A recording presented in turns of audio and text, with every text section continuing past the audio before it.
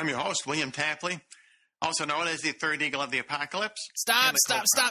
You cannot make it look like William Tapley is supporting our program. Sorry, folks. Chris Roseborough here, just to remind you, Fighting for the Faith is listener-supported radio. That means we depend upon you, your generous gifts, and financial contributions in order to continue bringing Fighting for the Faith to you. And no, William Tapley is not our spokesperson.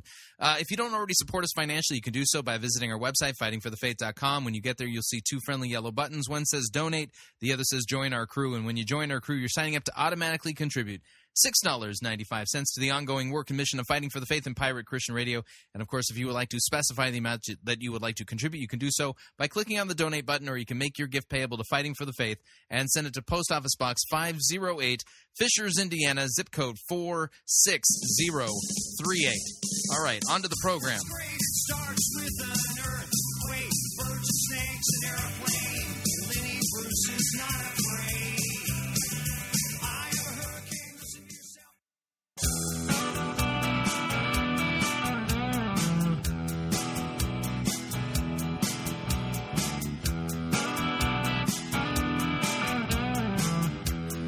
It's time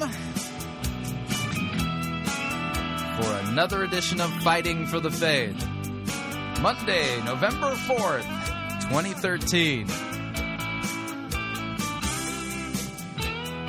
Just got off the line with Joseph Atwill of the Covert Messiah. We'll be playing that conversation for you shortly. In fact, it'll take the whole program.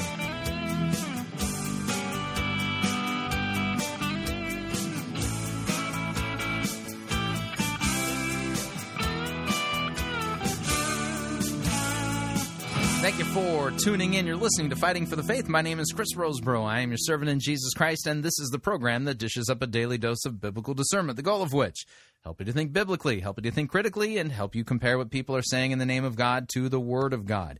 Now, one of the things that we do here at Fighting for the Faith is we engage in apologetic endeavors. Now, I am not Cy Ten Bruggencate, although I have to tell you that as an apologist, I tend toward the presuppositional side, although I find that evidences have their role. And I believe the right use of evidence is to debunk claims that come up that basically try to deny the existence, historicity of Jesus Christ so that I can then preach the gospel. Because the reason why people are unbelievers isn't because you haven't convinced them to become a believer. No, the reason why they're unbelievers is because they're born dead in trespasses and sins, and according to Romans, they're suppressing the truth in unrighteousness.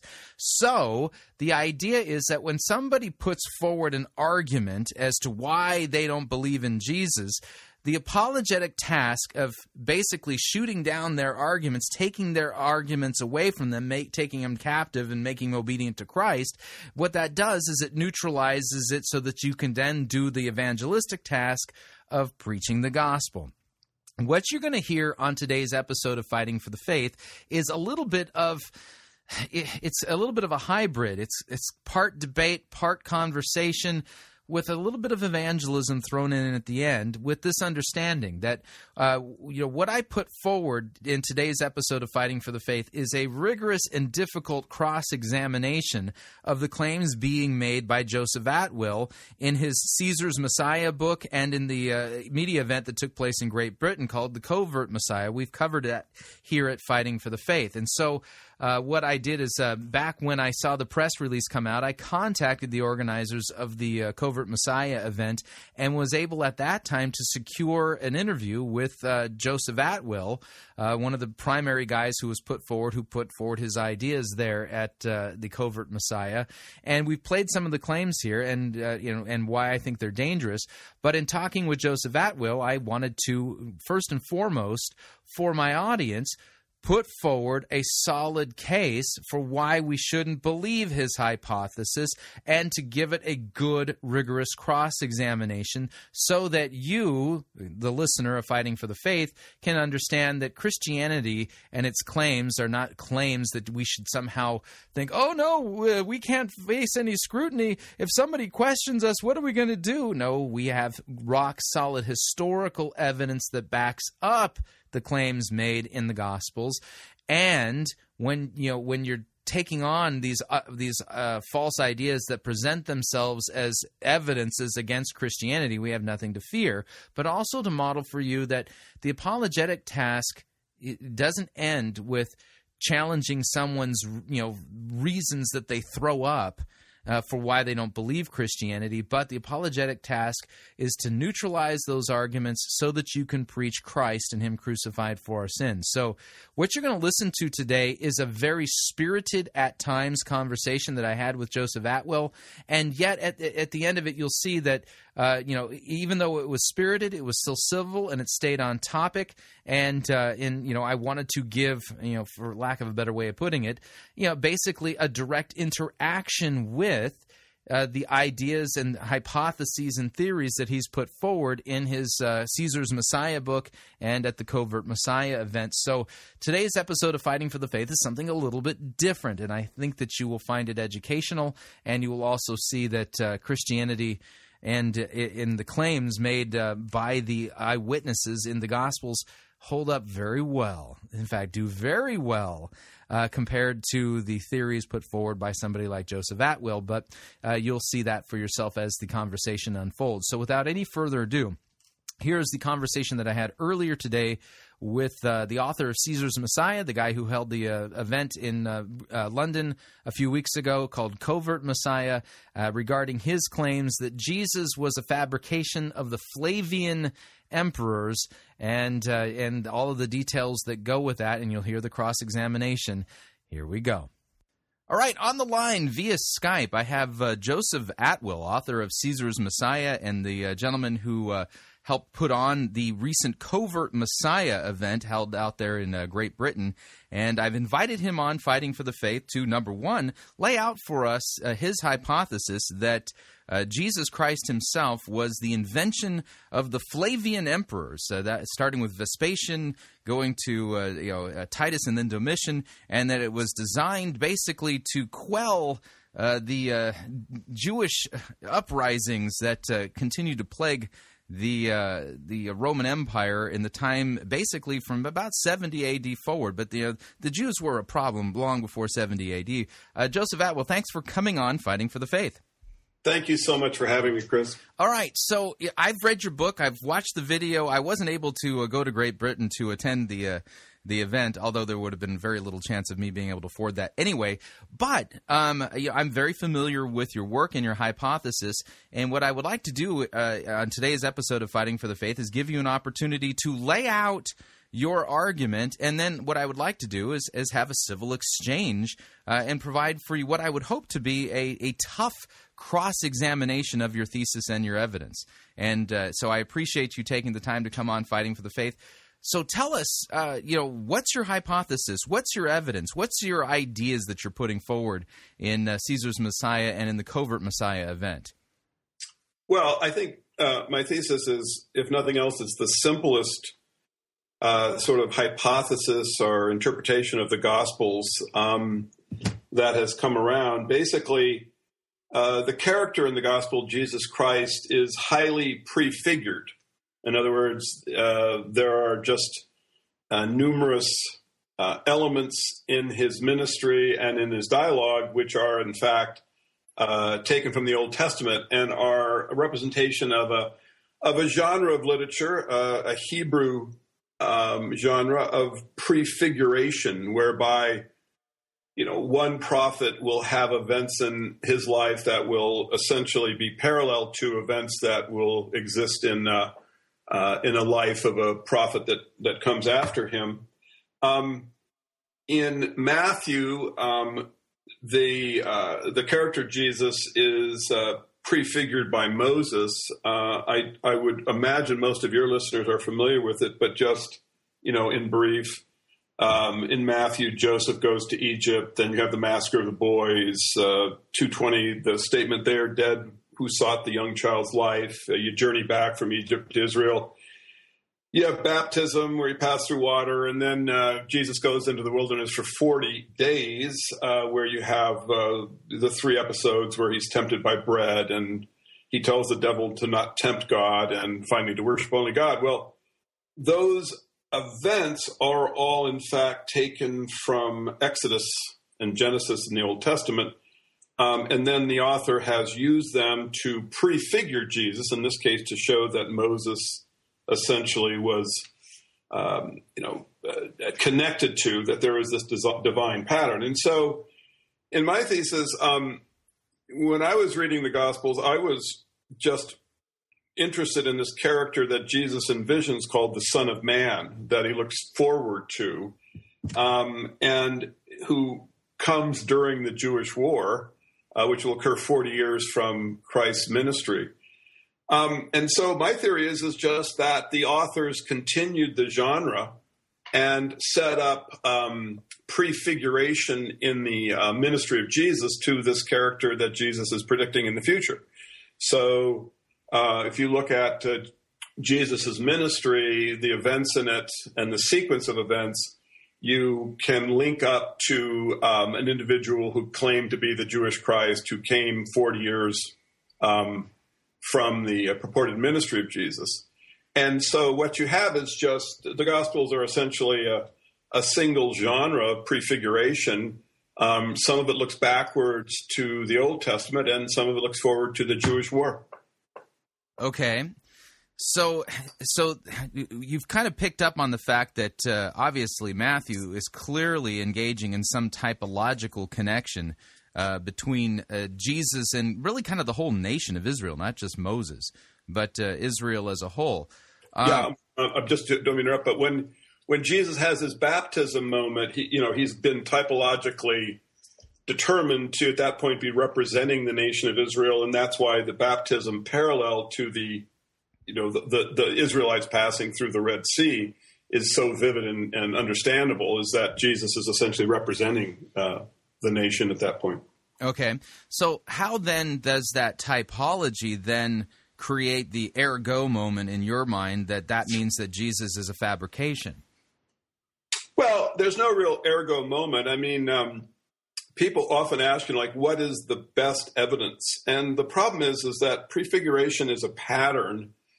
And it's sort of like a triangle that is made up of 100 dots. If someone asks for a single example, you just give them a dot, and they say, well, this is a dot, not a triangle. Basically, you would, if you read Caesar Messiah, what you'll see is that as you move through the ministry, there is this odd parallelism that just is relentless throughout the ministry. And, the thing is that sequence is very important and not really understood by literary analysts and certainly not by New Testament scholars. I've been having an exchange just recently where in the New Testament at the Last Supper, Jesus is set up as a human Passover lamb. They have a system whereby he's touched with hyssop, and it's stated that they don't break his bones because that's an instruction of the preparation of the Passover lamb sacrifice. And so it's pretty well understood that Jesus is, metaphorically operating as the Passover sacrifice of the new covenant that he represents. Right. Well, the thing is that Josephus in Wars of the Jews also has someone who is a human Passover lamb. In this case, the child is actually eaten. But it occurs at a certain point in the sequence of events. And so the discussion has been about, there's other ways to interpret Josephus's work, and you could say, different ways of understanding the typology. I take the position that, there are only two human Passover lambs in literature, so you can't really ignore the potential that you have typological mapping going on. But the way to demonstrate it, in other words, the way to actually know for sure that, you have a deliberate typological mapping, would be brought about by the sequence, in the same way as the little Matthew typology that I talked about. In the sequence, if I'm going to state that, look, Josephus's human Passover lamb is in fact mapped onto the typology in the Gospels, I would have to be able to show that there is other typology that would occur within a very small period of text.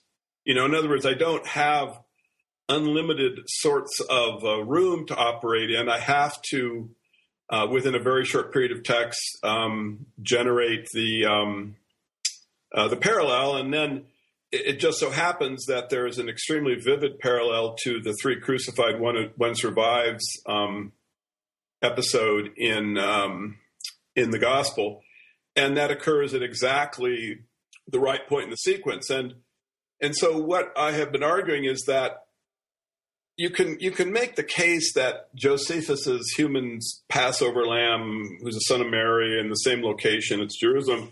You can make the case that that's just a lightning strike. I mean, if you've been following along in the sequence, this is where it should be in Josephus if you're going to have parallel mapping. But this guy that I'm kind of in discussion with is saying, well, yeah, I see your point. The kid is a human Passover lamb, but it's accidental. And so I said, okay, if you think it's accidental, that means that I can't go forward in the text in a very tiny amount of text and find some kind of vivid parallelism to, for example, the next big concept in the gospel, which is a crucifixion story. And he said, that's right. It would be impossible. And so I simply read him, what is recorded by Josephus. And at that point, he agreed that it just couldn't be circumstantial. I'll just read if you don't mind, it's only about 100 words. No, please, go ahead. Okay. So after the human Passover lamb in Josephus, you have in the Gospels, if you're going along in sequence, you have the crucifixion story. And so in Josephus, you have the description that I saw many captives crucified and remembered 3 of them as my former acquaintance. I was very sorry at this in my mind and went with tears in my eyes to Titus and told him of them. And so he immediately commanded them to be taken down and to have the greatest care taken of them in order for their recovery. Yet 2 of them died under the physician's hands while the 3rd recovered. Well, I mean, recovery from crucifixion is a pretty unusual thing because, it's a death sentence. And the idea of a group of 3, the person who's taking him down is named Joseph. And then there's this odd parallelism between the last name, Joseph Arimathea, and the guy who, in the Josephus story, takes him down is Bar Matthias. So it's very similar, very close Greek lettering. So just overall, I mean, this story would be certainly the closest parallel tale about crucifixion to the story in the Gospels. And because it occurs after the Son of Mary, who's a Passover lamb, I just don't see how it could be circumstance. It would be like arguing that you'd have 2 lightning strikes back to back. And you can argue it once, but they just don't happen in sequence. If you look through literature, what you'll find is that there are all kinds of unusual parallels. There's a whole bunch of famous ones between Lincoln and Kennedy, for example. But they don't occur in sequence because you have the principle of probability, like the chain of multiplication, that if something is unusual, unusual things just don't occur one after another after another. It's like DNA evidence. And so that's why you don't have a sequence of unusual parallels. And so when I went through the Gospels and started seeing these odd connections between the war and the ministry of Jesus, I eventually saw that what I was dealing with was a genre, and that basically all of this is the prefiguration of the Son of Man character that Jesus is envisioning. Okay, so you basically, in reading Josephus in his Jewish wars, you seem to believe that there's some kind of typological sequence that seems to be parallel to the New Testament. Okay, to the ministry of Jesus. To the ministry of Jesus. Okay, and so because of that, what you believe to be a parallel sequencing of typological ideas within the ministry of Jesus, that somehow that what this really means is that Jesus didn't exist and that he was an invention of the Flavians? Yeah. Well, the question of the existence of Jesus is complicated because you get into technical definitions of history and fiction. I mean, the guy who invented Donald Duck had a guy next door to him who had a duck named Donald. So, you have this sort of like, well, what is history that is embellished with fiction, or what is fiction that's embellished with history? The fact is that typology is virtually always a fictional genre. It's not a historical genre. And so when you separate from the character in the Gospels, Jesus Christ, the typological events that are developed from the Old Testament, you take away quite a bit of his activity and the status that he has as a historical being, because like, for example, that the stuff that I was talking about earlier that comes in Matthew is developed from some other source, that it's typology. Well, if you can start doing the same thing to the future of his ministry, then what you end up with is, you start taking away just basically much of the life of the character. You've sort of established the genre that the authors are engaging in as not a historical genre.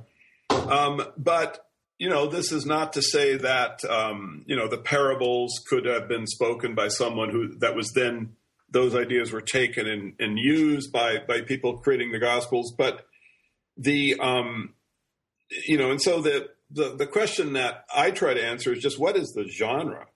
And the genre is, I'm pretty sure, tip to stern in the ministry of Jesus typology, not history. Well, that's weird, because if you're familiar with the work of the Cambridge scholar Richard Bauckham, he's demonstrated that the genre of all four of the Gospels, Matthew, Mark, Luke, and John, is actually eyewitness testimony. Right. Have you read Baukham's book, No, I haven't. Jesus and the Eyewitnesses?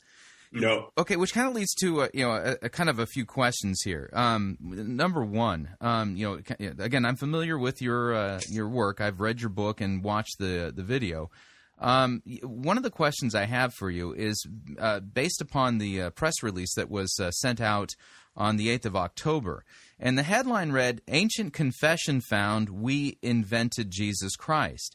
Now, that's quite a headline. Yeah. And in my conversation with you, you haven't appealed to any documents from the first century with a confession that says that we've invented Jesus Christ. Is that headline in your press release misleading? No. The confession is actually in the Cannibal Mary passage in Josephus. What they've done is they created an allegory of Jesus Christ, and in it they have a system of puns whereby the character is called the myth for the world, whose killing will be seen as an abomination by the Gentiles, and this will bring bitter hatred onto the Jews. And in the context of the allegory, there really isn't any equivocation. It is simply the description of the creation of Jesus Christ.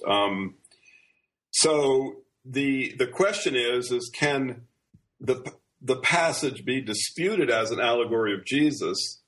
And I showed in the lecture, I showed how that was not possible because of, in fact, the very stuff I was showing to you before, that you just cannot possibly have this vivid kind of parallels occurring within a sequence. So the Flavians were very proud of, I think, their creation. In fact, vanity was the whole purpose behind the creation of the prefiguration typology. Mm-hmm. And so they did leave this confession.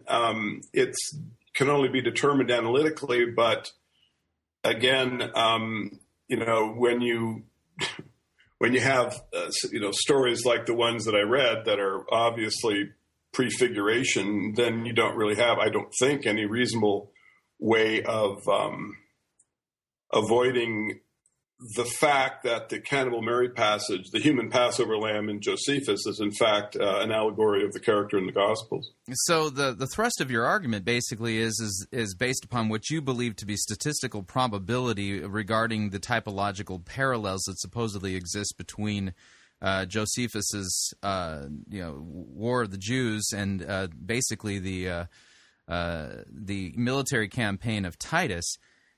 To the ministry of Jesus. But then this kind of leads to, what I would think to be kind of the more interesting questions. Yeah. And that is this has to do with the weighting of the different evidences that exist. Basically, your whole hypothesis is based upon you cracking a typological code and then claiming, some statistical probability of that code not being, what you interpret it to be. But the problem is that there's a whole lot of other evidences that need to be taken into consideration that have nothing to do with allegory, typology, or codes of that type. And it also has to do with, non-Christian, discussions of Christianity prior to the Flavian Empire. The Flavian emperors, and my question immediately would be... Well, I'm sorry, just back up a second. What would that be, Chris? For instance, Cornelius Tacitus in his discussion of the fire in Rome, which took place in 64 A.D. Yeah. Cornelius Tacitus makes it clear that that Nero pinned the blame for the fire in Rome on the Christians that were living in Rome at the time. Yeah. As you know, there is a lot of contestation about that passage. So, well, actually, it's not a favorable passage for Christianity. Let me read to you from Tacitus's Annals here. Talking about the fire in Rome, here's what Tacitus says. So far, the precautions taken were suggested by human prudence. Now, means were sought for appeasing deity, and application was made to the Sibylline books as to the injunction of which public prayers were offered to Vulcan, Ceres, Persephone, and Juno was propitiated by the matrons, first in the capital and then at the nearest point of the seashore, where water was drawn for sprinkling the temple and image of the goddess. Ritual banquets and all the night vigils were celebrated by women in the married state, but neither human help nor imperial munificence nor all of the modes of placating the heaven could stifle the scandal or dispel the belief that the fire had taken place by order. Therefore, to scotch the rumor, Nero substituted as culprits and punishment with the utmost refinements of cruelty a class of men loathed for their vices, whom the crowd styled as Christians. Christus, the founder of the name, had undergone the death penalty in the reign of Tiberius by sentence of the procurator Pontius Pilate, and the pernicious superstition was checked for a moment, only to break out once more, not merely in Judea, the home of the disease, but in the capital itself, where all things horrible or shameful in the world collect and find a vogue. Now, what I find fascinating about this particular citation from Tacitus, number one, Tacitus was alive in 64 AD. He was 12 years old at the time, and so he was alive at the time that the fire took place under Nero's reign in Rome, and was fully aware of the explanation and excuses. And Tacitus is known as a very careful historian, and you basically claim that somehow this needs to be disputed because it mentions Christians. It doesn't mention them favorably at all. It basically describes Christians as basically being scum and people who are not favorable to the Roman Empire. So this isn't a favorable right at all. I agree. I mean, and that is actually a nice piece of evidence supporting the historicity of Jesus. The weaknesses, of course, are in the term Christian, whether or not the original autograph was Christus or Crestus. There, of course, is that huge argument about that. But to me, I don't buy any of this because the term Christian was, I think not well understood at this point in time. Perhaps it still isn't, but at that moment, there was a messianic movement that could have been easily identified as Christians. if in fact Tacitus did use that expression. And if that was the case, then he's not talking about the Roman Catholic Christians, that kind. He's talking about the Messianic movement that rebelled, which would have been the one that would have set fire to Rome. I mean, bear in mind in 66, a few years later, you have a Messianic movement, a movement of Christians that actually kicks Rome out of Judea and sets up a nation state. So I would just say that would be the likely Christians that would have set fire to Rome. So in your explanation, then, it's not Christians, it's those Christians. It's a whole other set of Christians that apparently haven't survived to this day, that were the ones burned at the stake and tortured and blamed for the fire of Rome. Yeah, certainly. I mean, if you look at that whole from the year 1 through the year like 140, the Christians that were taken to Rome and killed would certainly have been the followers of some Christ or some Messiah that was militaristic. They wouldn't have been the kind of Christians that would have been produced by reading the Gospels. But see, the thing is that Tacitus actually takes great pains to explain which Christians he was talking about. He says, the crowd styled Christians, Christus is their founder, and he had undergone the death penalty in the reign of Tiberius by sentence of the procurator Pontius Pilate. Right. I mean, if that's an original line, the problem is, of course, why wouldn't it be? Why wouldn't it be an original line? Well, you have a document that we have from the 11th century. I mean, this is what you're talking about. So, actually, Tacitus wrote this in the early part of the 2nd century. No, Chris, do you have a first century copy of his work? Do I need it? Yes. Okay, so if I don't have a first century copy of the works of Cornelius Tacitus, then basically what you're saying is, because you disagree with what he said about the Christians, we can't know anything about the Roman Empire, right? We can't know anything about Julius Caesar. We can't know anything about Nero. We can't know anything. No, I mean, the thing is, that's what you're saying. That's what you're saying, because we don't have a first century copy.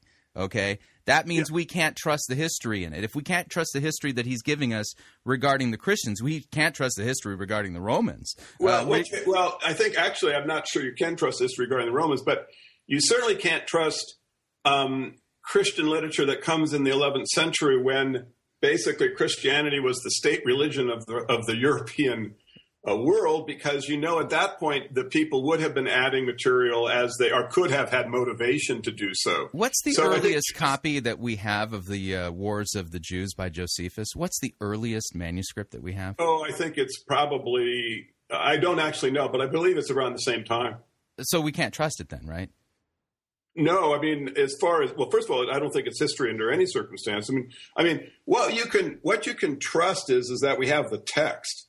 Okay. And what you can trust is that if the text provides, clarity in terms of, for example, typologic prefiguration, then that was, if it can be demonstrated, that was the intent of the author. Why should we be able to trust typological prefigurement from an 11th century manuscript, but we can't trust the history? In a theoretical sense, you can't. I mean, it could have been, anyone could have added it at any time. But in terms of all of the specific logic of what we have been told by the historians about the era, what you have is a coherent interpretation, a coherent reading of the text. I mean, Christians somehow overlook the fact that when Jesus talks about the coming of the Son of Man, that this is an issue with the whole theological construction of Christianity, because Jesus looks forward to this guy. He dates when he's going to come. He's clearly going to come during the war. And yet the individual Jesus Christ doesn't show up. So it looks like he's talking about somebody else. And so, in terms of, what's the earliest gospel we have? Well, it's, 4th century, isn't it, Vaticanus? So you don't have really in the literature the kind of certainty that, that would be regarded as, statistical perfection, replicationable, the different kinds of mathematical proofs. You just don't have that.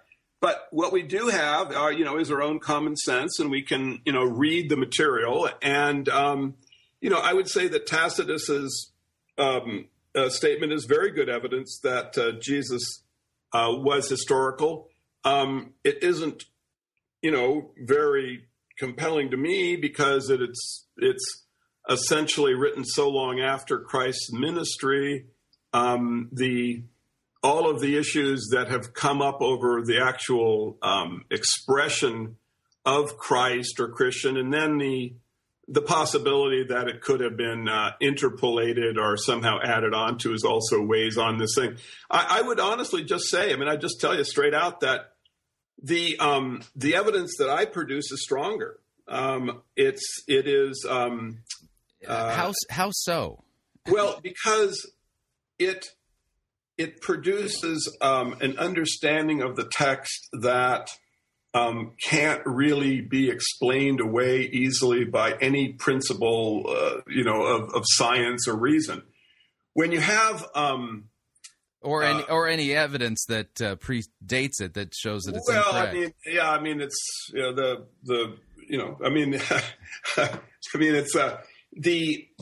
The fact is that when you have the kind of vivid parallels occurring in sequence, you'd have to actually do some kind of statistical analysis on this, and I think spend some time and thought about it. But just in general, it's something that you can rely upon. It's something that makes sense in the real world today. You have the Tacitus statement. There's also a statement in Josephus, which if you read the book, you know how I do that. Yep. But let me ask you another question. Are you familiar with the work? People in the ministry of Jesus, you're dealing with people who are alive, decades after he's passed away, and so it isn't just eyewitness testimony. Now, are you familiar with the work of Dr. Candida Moss? She's written several books regarding Christian persecution, and her popular work is entitled "The Myth of Persecution: How Early Christians Invented a Story of Martyrdom." Are you familiar with her work? No. Okay, and she's a professor at the University of Notre Dame. And so this is she's actually made quite a name for herself, debunking a lot of what she would consider outlandish mythological claims regarding Christian persecution in the early centuries of the Christian era. And in her work entitled "Ancient Christian Martyrdom," which is her academic work, she actually writes about the Tacitus. The Tacitus quote. And this is a gal who I would not say is, somebody who is out there basically being a Christian apologist. She spent quite a bit of time debunking a lot of the Roman Catholic mythologies around the martyrdoms of many of the Roman Catholic saints. And here's what she says regarding the Tacitus quote. She says, "The Jesus movement came to Rome in the mysterious pre-New Testament period. And by the time of Irenaeus' visit in the first quarter of the 2nd century, the group there had become the largest assembly of Christians in the empire. The paucity of information about this period means that the contours of early Christian history in Rome can only be lightly sketched. Like other religious movements, it is reasonable to assume that the members of the Jesus movement entered Rome sometime in the 40s of the Common Era via the trade routes that passed through the port of Puteoli.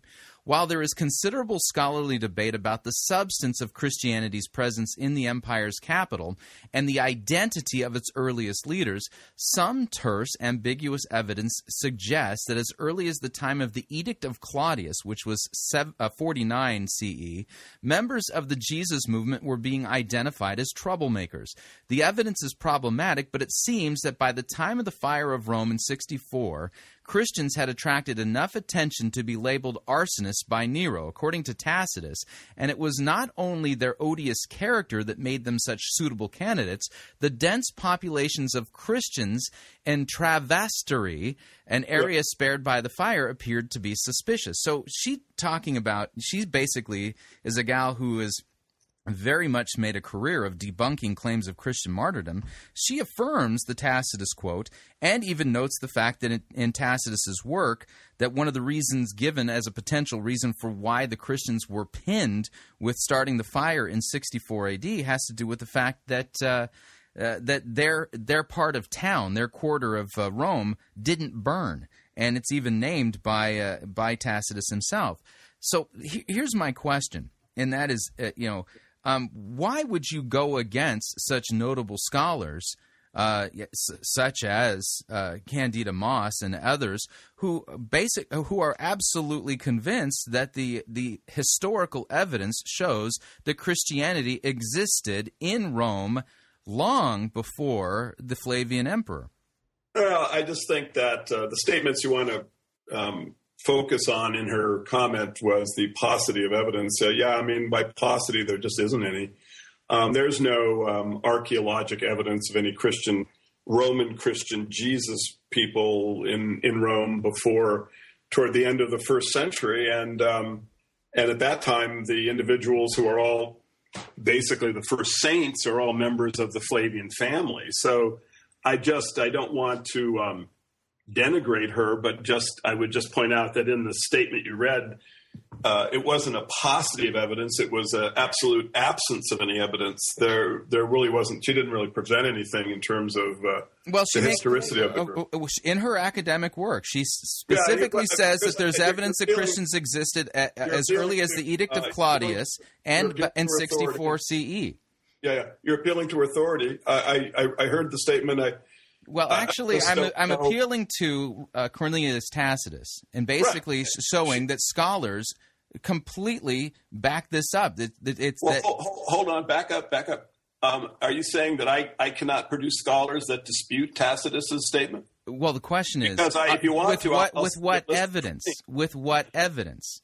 Well, what evidence do you have that it's original? The fact is, we're just doing the best we can with documents written in the 11th century. Tacitus's annals were written in the early part of the second century. That's when they were written. Just because we do not have a first century copy of it doesn't mean that it should be called into question. Every time a document is copied, there is a chance that the bias of the copier is reflected in the document. This is a principle of how interpolation in documents are adjusted through history. In fact, yes, but Tacitus's bias was clearly against the Christians. Well, but Chris, hold on, buddy. Tacitus wasn't the one copying the document in the 11th century. He was long gone. So I understand that, but I completely get it. But the thing is that if anything, if there's going to be changing that takes place, because Tacitus's bias is against the Christians, calling them all kinds of scum and basically the refuse of the earth, that don't you think that if there was going to be changing taking place, that the bias would have been changed from against Christians to for them? I don't think so. I think actually that whoever interpolated it may have thought this was the best way to have a Roman express it. You have to get into sort of like the psychology of the person who would be doing the copying and what they're trying to achieve, and we just don't have any way to know this stuff. But you're going to trust Tacitus when he tells us about Nero. You're going to trust Tacitus when he tells us about Julius Caesar. You're going to trust him when he talks about. No, absolutely. Actually, no. I don't trust any of the Roman historians. Tacitus, for example, claimed that the Messiah was the Flavian Caesar. I don't think that's a statement that is real, but I think that it's recorded as having come from Tacitus. So, it's I would say that the Tacitus statement is certainly the best historical description of a Jesus Christ movement. but it's hardly conclusive, and it isn't backed up by anything else. I mean, well, actually, are you familiar with the work of Dr. Paul Meyer, who is the Russell H. Siebert Professor of Ancient History at Western Michigan University? I actually am familiar with him. Yeah, he's actually a guy who's translated Josephus's works into English. That's right. That's one of the reasons why I know him, yeah. Yeah. Are you familiar with his work regarding a portion of the rabbinic Talmuds regarding Jesus? Yeah, actually, I haven't read that. I have done a bit of work, and in the next book, I'll have a bit on the Talmud and the Jesus passages in there, and try to do some decoding of them. So, but decoding. Let me tell you, this passage from the Talmud. Dr. Paul Meyer describes as the death warrant for Jesus. And here's what it says in the Talmud. It says, "It has been taught that on the eve of the Passover, they hanged Yeshua ha-Natzri," that would be Jesus the Nazarene, and an announcer went out in front of him for 40 days saying, "He is going to be stoned because he practiced sorcery and enticed and led Israel astray. Anyone who knows anything in his favor, let him come and plead in his behalf. But not having found anything in his favor, they hanged him on the eve of the Passover." Now, Paul Meyer describes that passage from the Talmud as the death warrant and the announcement of Jesus as somebody who's a blasphemer who should die the death in ancient Israel. So here's my question for you. Yeah. Okay, since your whole thesis basically says that Jesus was an invention of the Flavian emperors as a means of politically putting down the continued threat with radical, militaristic, messianic-type Judaism. Yeah, that wasn't how I'd characterize it, but you're close. It's just that's not actually accurate. Go ahead. Okay, but that's basically, it's a political agenda as a means of psychologically controlling the Jews. How is it that the Jews then were so taken by this that they ended up going back and backdating a death warrant for Jesus of Nazareth if he never existed? You mean the passage in the Talmud? Yeah. Well, I mean the Talmud, you're talking about 500 CE. I mean, basically, this is like if someone wrote a story about a character named Superman, and then someone else wrote another story. I mean, what you really have to do is to know what the autograph was of the original story, because basically what would probably be the basis for the Talmudic stories are, traditions that would circulate based upon the Gospels. So if the Gospels are fiction, then the Talmud stuff is just a kind of reflection of that original genre. And don't you think the more reasonable response from the Jews would be Yeshua who? Well, I don't think they would have been unaware of Christianity in 500 CE. Well, actually, this portion of the Talmud goes back into the first century. I don't think so, brother. You're talking the Mishnah? Yeah. Mm-hmm. Yeah. Well, that's like 200 CE. You're already well into Christianity, and you're actually past the Bar Kokhba rebellion. See, I mean, so again, by 60 years. Why would the Jews backdate a death warrant for Jesus if Jesus never existed? It's the same thing as why would someone write a story about Superman knowing Lois Lane? I mean, it's the only thing here that has to be determined is what is the basis of these stories, and the most obvious one is simply that these are traditions that circulated based upon the Gospels and upon Christian stories that were circulated, from 150 to through this period, and so it isn't this kind of stuff is not you can take it for what it's worth. I don't see it as having any particular weight in terms of evidence at all, but. That's just me. I mean, when you're 100 years past the authorship of a document, I'm sorry, but I'm just going to have to rely on the fact that document was the was the basis for the information, not something else. Now, have you read Shelby Foote's 3-part series on the Civil War? No. You haven't. By the way, absolutely fantastic. You saw the PBS thing that came out in the 90s, right?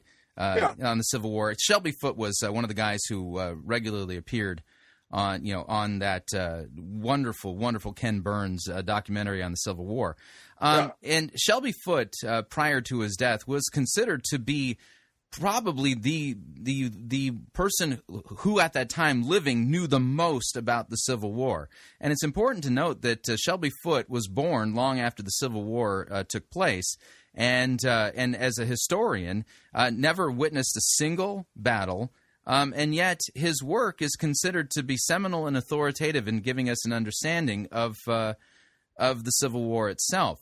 The way you're describing things basically calls into question how history is written and how it's done, and basically, if I were to buy into your way of thinking, I couldn't even believe that Shelby Foote was giving me any accurate information at all regarding the Civil War. Well, you'd have more points of data to be able to associate his theories with than you can in the first century. I mean, one of the problems... Whoa. Based on what are you saying that? Because what we know of the ancient Romans is that they were meticulous in their documentation. In fact, Irenaeus. He himself points out the fact that during his lifetime, you could go to Rome and read the annals of Pontius Pilate and get the historical account from the documents of the crucifixion of Jesus Christ. Chris, the Romans are famous for their extermination of literature. Until the Dead Sea Scrolls were found and buried in pots and caves, there had never been a single scrap of literature from the Messianic movement that had ever been found. But hold on, the Romans were not known. The Romans were not known for destroying their own governmental documents. Well, the document that I'm talking about, Irenaeus was talking about sending people to Rome to read the annals of Pontius Pilate and what took place during his governorship of Judea. Yeah. And now Pilate's annals we don't have currently. No, we don't, but we know that they exist because people reference them in the second century. I mean, we know Pilate was, or at least we can assume Pilate was a historical character because of the way he's been represented. One of when you get into genres, one of the problems, of course, in the Gospels is simply that you have supernatural activities. And so Why is that a problem? Well, because it would normally be fictional rather than historical. Yeah, but again, the claim is that Jesus is God in human flesh, so the miraculous would actually be expected. Yeah, but I mean, I don't think that's not really a position of reason. That's a matter of faith. Really, how can you a priori say that miracles are not possible? I can't, but that's what you're doing.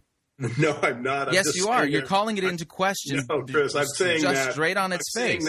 I'm saying that when you get into the supernatural, the burden of proof is upon the claimant. Yeah, and see, that's the funny thing, because when you read the New Testament documents, is that they all claim to be eyewitness testimony to the resurrection of Jesus Christ, which kind of leads into my next question. Yeah. If I were to buy your hypothesis that Jesus was basically a fictional character created by the Flavian emperors, wouldn't it then also necessarily follow that that I must also believe that Matthew, Mark, Luke, John, the Apostle Paul, Peter, James, and Jude, and all of the other apostles are also fictional creations of the Flavians? Well, yes. Certainly the authors of the Gospels, there are individuals who wrote the Gospels. You can see a different hand. The Greek is often distinctive between the different texts, and they have a different perspective to some extent. So you can see that they may have been designed for different groups. But the question, of course, is what genre are the individuals who are producing the Gospels writing in, not whether or not they existed. And since I can show that it is typology, that the backward-looking, you can essentially take the character Jesus and find the prefiguration elements from the Old Testament, and forward-looking, you can see the prefiguration elements to the Son of Man who's going to come in 40 years. I would say that this sort of gives you an understanding of the authors. You can call them whatever you want. I mean, to some extent, it's sort of like arguing that, the Odyssey wasn't written by Homer, but by someone with the same name who looked like him. I mean, we don't know who these people are. There's no way to know. And so the question really becomes more, what is the genre of literature they produce? That's a knowable, at least that is more knowable than trying to guess about their historical nature. As far as the and again, I would point you to the work of Richard Bauckham of Cambridge, who has basically written the definitive work on this, Jesus and the Eyewitnesses, and he shows that the Gospels themselves all are in the genre of eyewitness account, eyewitness testimony. Then you take a look at something like the Book of Acts. Dr. Luke specifically set out to write a history in the same genre as Greek Roman histories of the day. Then you have all of the epistles, and these are letters written to different churches. And what I find fascinating in all of this, for instance, when you look at the Book of Acts, we've got the missionary journeys of Peter as well as the Apostle Paul, and an explanation as to the spread of Christianity. And when you read something like F.F. Bruce's book, The New Testament Documents, Are They Reliable? F.F. Bruce, of Oxford did a very great job of demonstrating that Dr. Luke nailed it as far as his historical. He was like a guy who was fluent in local titles, particular governorships, and how different regions of the Roman Empire were being governed, who they were being governed by at the time. And the book of Acts itself finishes somewhere in the early to mid 50s. Long before Vespasian and Titus and Domitian. And as far as its historical reliability, it is shown to be just absolutely stellar in its work. So again, you take a look at you look at the genre of something like the Book of Acts. It's purposely written to be a history. So in the New Testament, we've got 4 eyewitness testimonies. We've got a book that's purposely modeled to be a history. Then you have a bunch of epistles written by apostles to churches that had already been planted, and then you've got this outlier, which would be the Book of Revelation itself, which is a different genre altogether. But internally, just looking at the documents, there's no reason for us to believe that they're anything other than what they are, what on the surface they claim to be. Well, I don't know what. I mean, if you're going to create a religion, obviously, you need to create some kind of plausible structure for the thing. And I don't think that there are details, even in the Gospels, which are clearly based in or at least can cite historical events as what they are describing. And this is true in Acts as well, but this kind of leads to the question. Christianity is so much different. In other words, it's really just like you're sort of saying, well, there's just a whole lot of Superman books. How can it not be about a historical person? There's just so many of them. Well, that's the thing is this is what makes Christianity so different than any other of the Greco-Roman, or even pagan religions of the day, is that Luke takes great pains to make it clear that Jesus was born at a particular time in a particular place under a particular emperor in a particular region under a particular governor.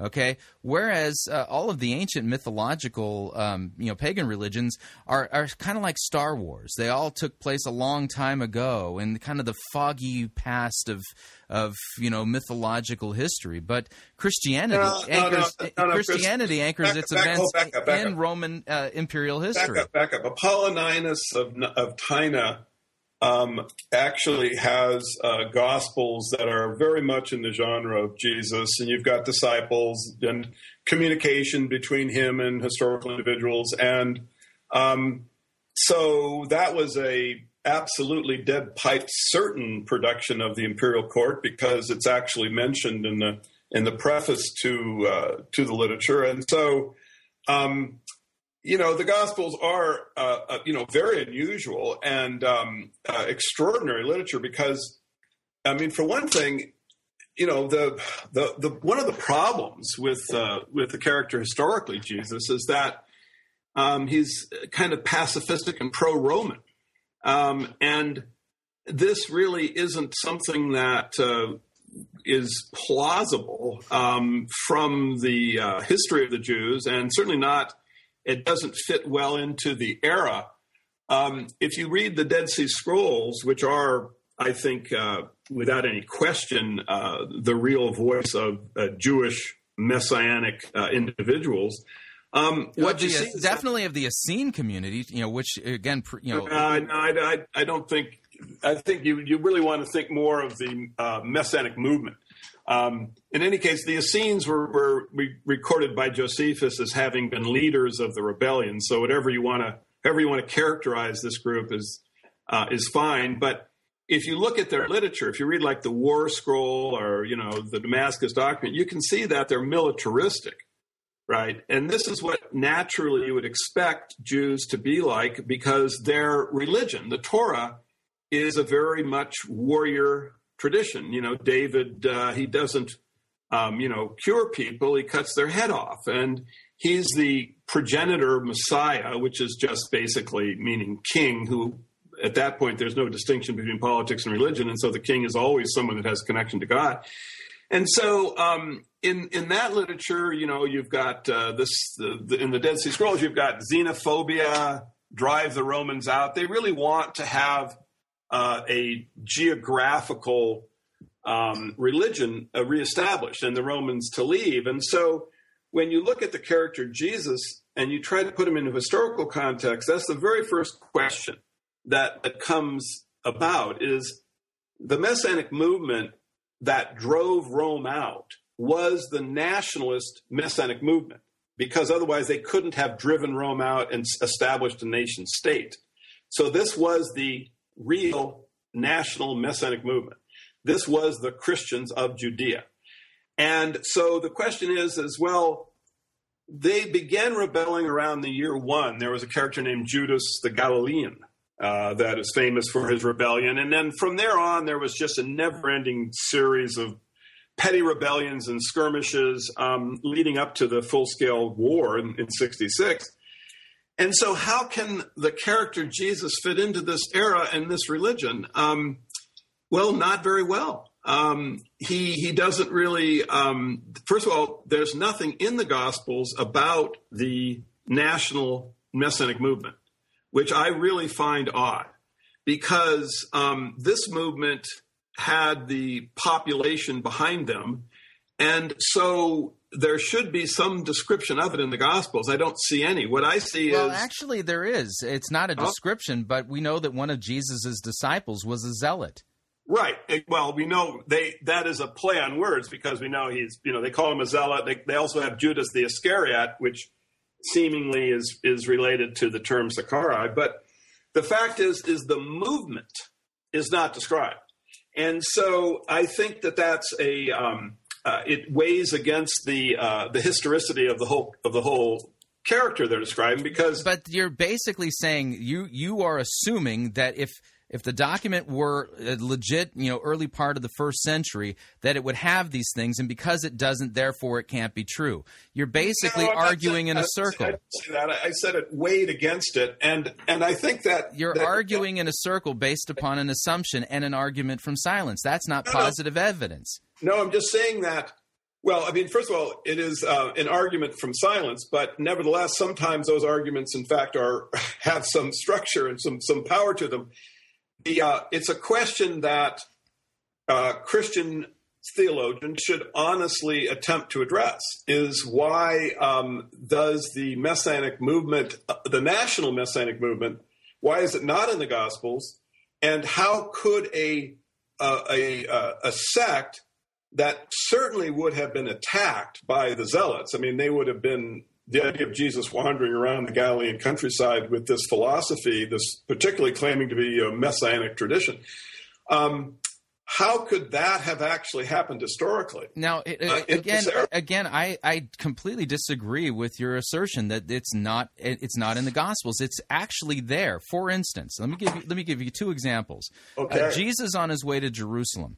Okay, one of the mothers of his disciples, comes up to him and says, Jesus, when you come into your kingdom, have one of my sons sit on your right and the other sit on your left. Because what is she thinking? She's thinking that Jesus is going into Jerusalem to flex his political muscle and basically establish an earthly kingdom. Okay, that doesn't turn out that way. That's not Jesus's mission. But then we get into the book of Acts, and we have this funny little incident right before Jesus' ascension, and that is that it's actually kind of damaging to the character of Jesus' disciples, because right before Jesus ascends, his disciples ask him, "Well, are you now going to restore the kingdom to Israel?" And Jesus has to basically say, "Listen, this is the final, and you guys just flunked it." So written within the eyewitness testimony regarding Jesus is oftentimes, you'll see it in several different passages in all of the different Gospels, is the really kind of misunderstanding of the Messiah, looking at him as coming in as a warrior king. And Jesus oftentimes has to set himself and what he's really doing against those expectations. That's one of the major things that's throughout the New Testament. All right, we are going to pause my spirited conversation with Joseph Atwill right there and pay some bills. If you'd like to email me regarding anything you've heard on this edition or any previous editions of Fighting for the Faith, you can do so. My email address is talkback@fightingforthefaith.com, or you can subscribe on Facebook, facebook.com/Pirate Christian, or follow me on Twitter. My name there, @Pirate Christian. Quick break. When we come back, the balance of today's conversation with Joseph Atwill regarding Caesar's Messiah. Stay tuned. Don't want to miss it. We'll be right back.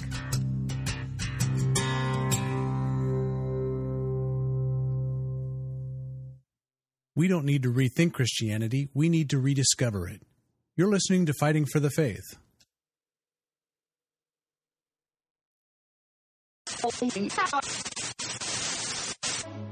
You're listening to Pirate Christian Radio. We'll be taking your false doctrine now.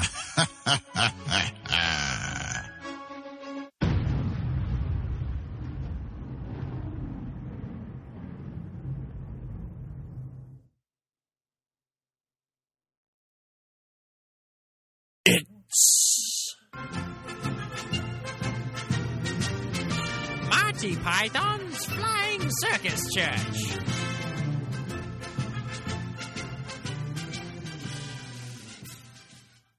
My name is Rex, and if you study with my 8-week program, you will learn a self-feeder system that I developed over 2 seasons of preaching in the Octagon. It's called Rex Kwon-Do. I need a volunteer to come up here and show that they trust me. Here. Okay, you'll do. Come up here. Bow to your pastor. Bow to your pastor! Okay, now I'm gonna give you one chance. One chance, people. Turn around. Turn around. All right. Now fall back and I'll catch you. Ow. That was pretty good. Now, listen, everybody. The reason why he fell was because he didn't have enough faith. Go sit down. Okay, when I fall in slow motion every time. Now, in addition to what you just saw, if you study with my 8-week program, you're going to learn these things. First off, in Rex Kwon-Do, we use the buddy system. No more reading the Bible solo. You need somebody watching your back at all times. Second off, you're going to learn to discipline your image. Do you think I got where I am today because I dress like Peter Pan here? Take a look at what I'm wearing, people. Bible pants. Yeah, you have to be pretty righteous to rock these babies. Do you think anybody wants a roundhouse kick to the face while I'm wearing these bad boys? Forget about it.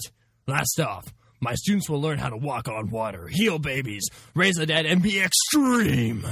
Now, for only one $300 seed offering, you can sign up right now for my 8-week program here at Guts Church.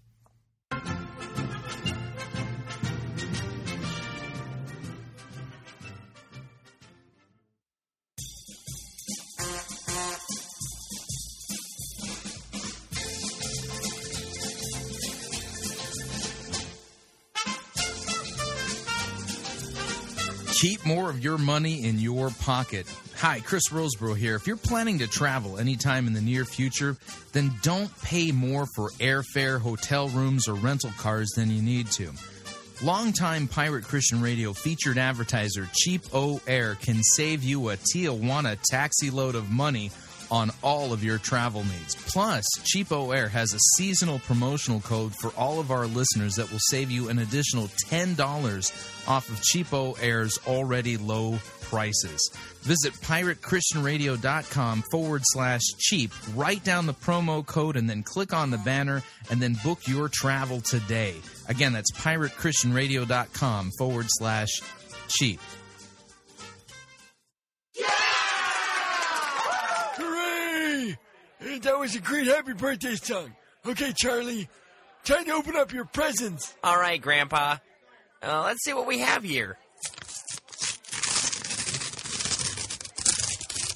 Oh, yay! I've always wanted new teeth. Oh, sorry, dear. I seem to have accidentally wrapped my spare dentures. Here's your real present. Oh, look. It's a glow stick. We all know how much you like Star Wars, so we got you one of those lightsaber thingies. Oh, thanks.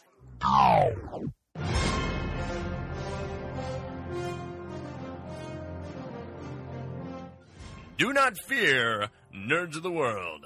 Never again will you have to deal with poorly made gifts and cheap knockoffs. Just tell your antiquated relatives about Think Geek. At Think Geek, you will find a vast selection of creative and quality products to tickle your every fancy. Celebrate your love of all things nerdy by going to www.piratechristianradio.com/geek. And by clicking on the ad banner, a portion of your purchase will go to supporting Fighting for the Faith and Pirate Christian Radio.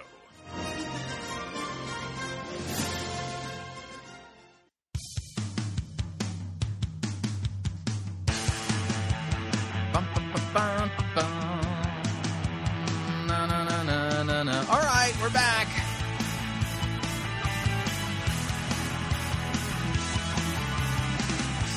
Warning, if you think that Jesus is an invention of the Flavian emperors, well, you got a big problem, and that is that Christians existed before the Flavians ever took power. Just a reminder, Fighting for the Faith is listener-supported radio. That means we depend upon you and your generous gifts and financial contributions in order to continue to bring Fighting for the Faith to you into the world, and you can partner with us by visiting our website, fightingforthefaith.com. When you get there, you'll see our two friendly yellow buttons. One says donate, the other says join our crew. When you join our crew, you are signing up to automatically contribute $6.95 every month to the ongoing work and mission of Fighting for the Faith and Pirate Christian Radio. It's a great way to support us, and of course, if you'd like to specify the amount that you would like to contribute, you could do so by clicking on the donate button, or you can make your gift payable to Fighting for the Faith and then send it to Post Office Box 508, Fishers, Indiana, zip code 46038. And let me thank you for your support. We cannot continue to do this work that we are doing without it. Now, here's the balance of my spirited conversation recorded earlier today with Joseph Atwill of Caesar's Messiah and the Covert Messiah Conference. Here we go. That's exactly right. And that is, in fact, the correct interpretation. The problem is it's just not a very plausible historical one. The Messiah would have been why wouldn't it be a plausible historical one? What evidence can you provide that says that it's not plausible? Show me a Messiah or a king in the Old Testament that is, would say, render to Caesar what is Caesar. Well, again, this goes to the idea that all kingdoms are established by God to basically punish evildoers. Yeah, this is fleshed out. If you want to give that kind of an argument, that's fine, but don't pretend that it's an argument based in logic. It's an argument based in faith. I mean, that's fine. I understand your position. I totally respect it. But the fact is that if you look in the scrolls and you look in the Torah, what you see are warrior kings. It's warrior literature. And Jesus is different. So that it may not necessarily mean he cannot be historical. It just requires some kind of explanation, particularly in this exact era, because you know that the Messianic movement is afoot, is powerful, and it's arming itself to drive Rome out. So this was actually this puzzle that when I started reading the scrolls, I got confused because I had been brought up, a Christian and had studied the Gospels as a young person. And I was quite surprised to see the messianic descriptions in the scrolls of a warrior.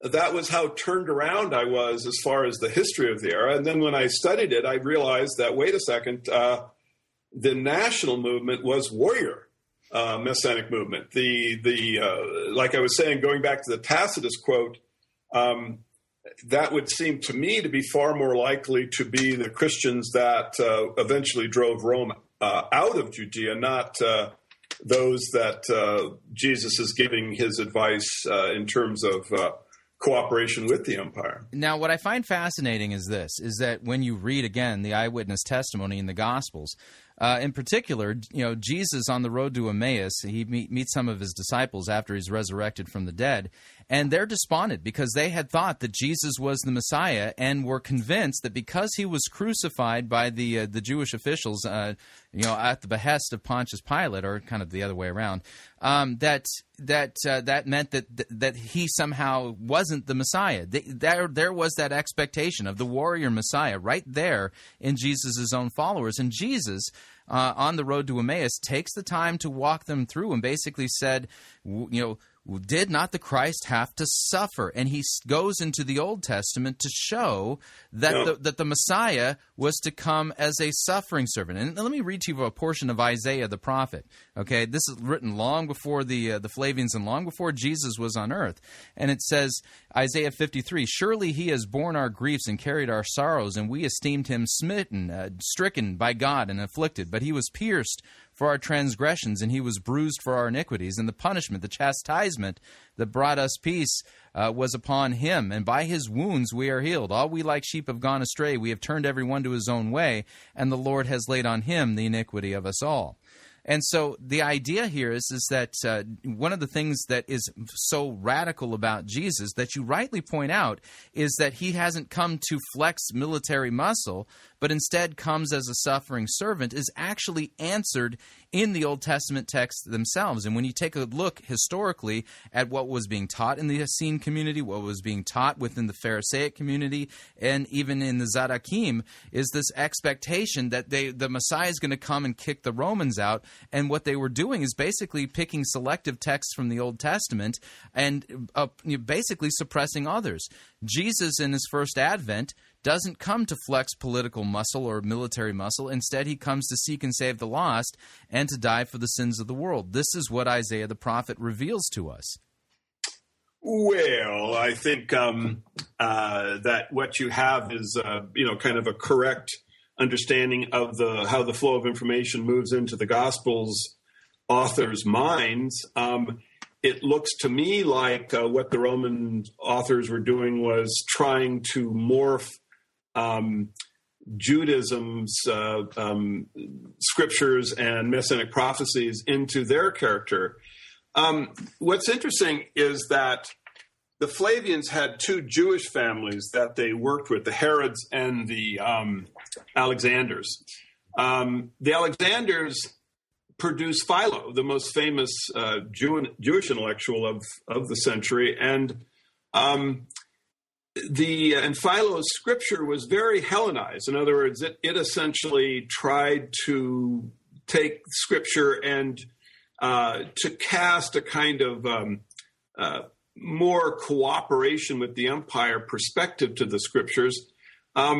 The other family that the Flavians worked with was the Herods. And if you read Caesar's Messiah, I show how these three families were just absolutely entwined financially, romantically, and militarily. Tiberius Alexander, Philo's nephew, was actually the Flavians' general during the siege of Rome. So you can see that these Jewish intellectuals had no love for their religion or their people. They were simply completely in the grip of the financial world of the Flavian Caesars. But the Herods had tried to produce a king by breeding to Maccabean women.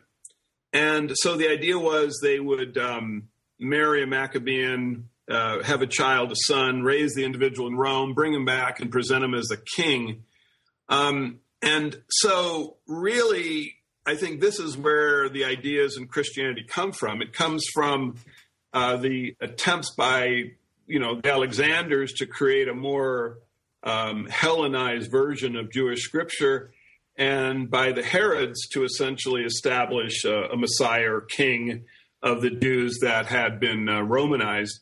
But then again, you don't actually have any documents that say that this is what they were doing. This is all conjecture on your part based upon some code that you cracked. No,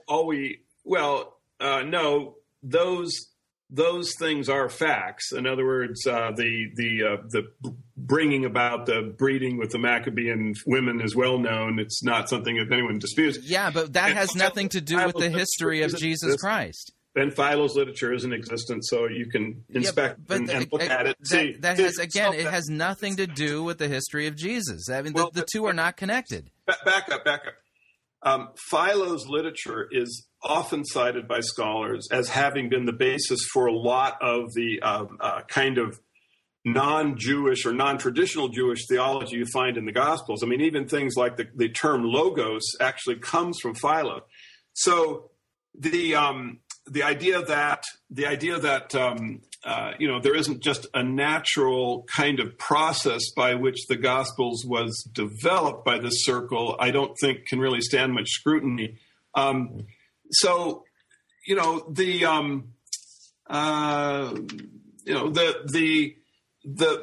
general idea, and I want to just correct one point, they weren't really trying, I think, with Christianity to convert zealots. I think that, going back to that earlier point, I just wanted to point out that really what they're trying to do is slow down the missionary activity. Well, wait a second. If your timeline is right, there's no zealots that exist. I mean, by the middle of the 70s, the zealots have been conquered. I mean, the temple is gone. Masada has taken place. The mass suicide has taken place. And the Jews have been kicked out of Judea. And the whole region has been renamed from Judea to Palestina. And so, there's no ongoing threat. The Jews are conquered. This would be like us trying to now protect ourselves from Hitler and the Nazis. They're gone. Right. Well, I mean, let me just correct you. Following the end of the war, 66 to 73, there was another rebellion led by a messianic aspirant in Alexandria, and this would have been, 75, 80, and now. When you actually look at when the Flavians were writing the Gospels, which is getting close to the end of the first century, you're actually only a few years away from what's called the Kiddos War. Are you familiar with that? No. Well, in 115, you had a Messianic outbreak in the diasporic communities. And in Cyrenea, they... essentially, Dio Cassius recorded that the Jews got military control over a number of the cities and slaughtered 220,000 Romans. In Egypt, they were able to drive Rome out of the breadbasket. In Cyprus, I think, I'm not sure which historian, but one of them said that the Cypriot Jews gained control over the land and massacred all 240,000 Greeks on the island. The outbreak then sprang up in Mesopotamia. It got into Judea, where, what's his name, Lucius, I believe, is the leader at that point, and Rome tried to capture him. They eventually did, but by 120, they got it under control, but they had to leave, a lot of legions inside of Judea because the situation was so explosive. And then this was followed in 133 by the Bar Kokhba rebellion, which was one of the bloodiest things that Rome ever put up with. So a lot of people who kind of think about the Gospels and they say, well, gee, the war was over. Well, bear in mind, the Gospels are being written, 85, 90, going on to the end of the first century. And at that point, the Messianic movement had become so powerful, was so much a threat that when it sprang to life in 115, the slaughter was just beyond belief. I mean, you had Okay, basically, yeah, but hang on a second here. So according to your theory, then, the Gospels are not even written until 85 or 90? I think they were probably started when Titus took over, because the theological structure, the Father and the Son of God, this was an obvious representation of Titus and his dad. It probably, I would think that when they started writing it was when Titus attempted to have his father created as a deus by the Roman Senate. Which would be what year? Which year is that? I'm not actually sure. Maybe 80, 79, 80, something like that. Okay, so if there's no Gospels written until 79, 80, that means there's no Christians prior to 79 or 80, right? Right. Okay. How long does it take to spread, and how do they spread it? Because, Titus, he was only in power for a few years. 2 years, yeah. I think that the Flavian effort to establish Christianity was probably very, very, didn't really go very far. The Gospels, see, one thing that, Yeah, but how do you then account for the fact that there's Christians long before the Flavian emperors? You don't need the Gospels to have Christians. The Gospels, even though they look like religious literature, are actually a vanity piece. In other words, the whole point of the Gospels is to set up the prefiguration typology of the Son of Man who's going to come and do all the things that Titus Flavius does. But that's just an assertion. That's an allegation based on your theory. It's not actually proved. You have no documents to say this. Back up. Jesus gives very good information about this, Chris. He says that the temple will be destroyed, right? The Galilean towns will be crushed. Yes. Jerusalem will be encircled with a wall. Yeah, right? and he said all of that in 33 AD. He said all of that in 33 AD. Chris, when did those events occur? These are unique historical events. When did they occur? The temple's destroyed in 70, Masada's in 73. Right. Okay, so there you go. So, and Jerusalem... And what does that prove? What does that prove? You say, there you go. What does that prove? It proves that Jesus was envisioning the Son of Man to come during the war because that's when those events occurred. No. Why not? No, Jesus was talking, he was prophesying the destruction of the temple. He was not saying the Son of Man's coming, when the temple's destroyed. He was not pinning his second coming to that. I would have to disagree. At that time, men will see the Son of Man coming in clouds in great power and glory. Mark 13. He's talking about his return at the end of the age. Chris, back up. And he says, "Do you see all these great buildings? Not one stone here will be left on another. Every one will be thrown down." He predicts the abomination of desolation which occurs. He also predicts the encircling of Jerusalem. He names cities in Galilee that's going to be crushed. Mm-hmm. At that time, men will see the Son of Man. Now, I would just beg to differ with you, buddy. That's as clear a description of what Titus did and his military achievements. Yes, Jesus did prophesy Titus's military achievements with the culmination of the destruction of the temple. Exactly. And now one last point. You recognize that Titus did claim to be the Jewish Christ. Oh, yeah. I'm familiar with... All right. So in other words, when I say that the Son of Man in the Gospels is Titus, he's a pretty good candidate. I mean, he comes at exactly the right time. He does exactly the right things, and he does claim to be the Christ. So when that's one of the things that I'm always kind of surprised with is when they come to my theory and they go, God, I really find your theory implausible. But, the fact is, because the character Jesus has been so prefigured, they've got all these prefigured elements in the makeup of the character, there should be some prefiguration of the character Jesus sees coming that he gives his messianic title to. So really, I don't think people are, I think that it's just been kind of an enormous oversight in scholarship that people don't look for prefiguration to the Son of Man, and that they don't look in the history of the war because that's what Jesus is talking about. All right, so let me kind of put a bow on all of this, okay? Sure. All right, so according to your theory, the Flavian emperors are responsible for creating Christianity, and the fictional character of Jesus Christ.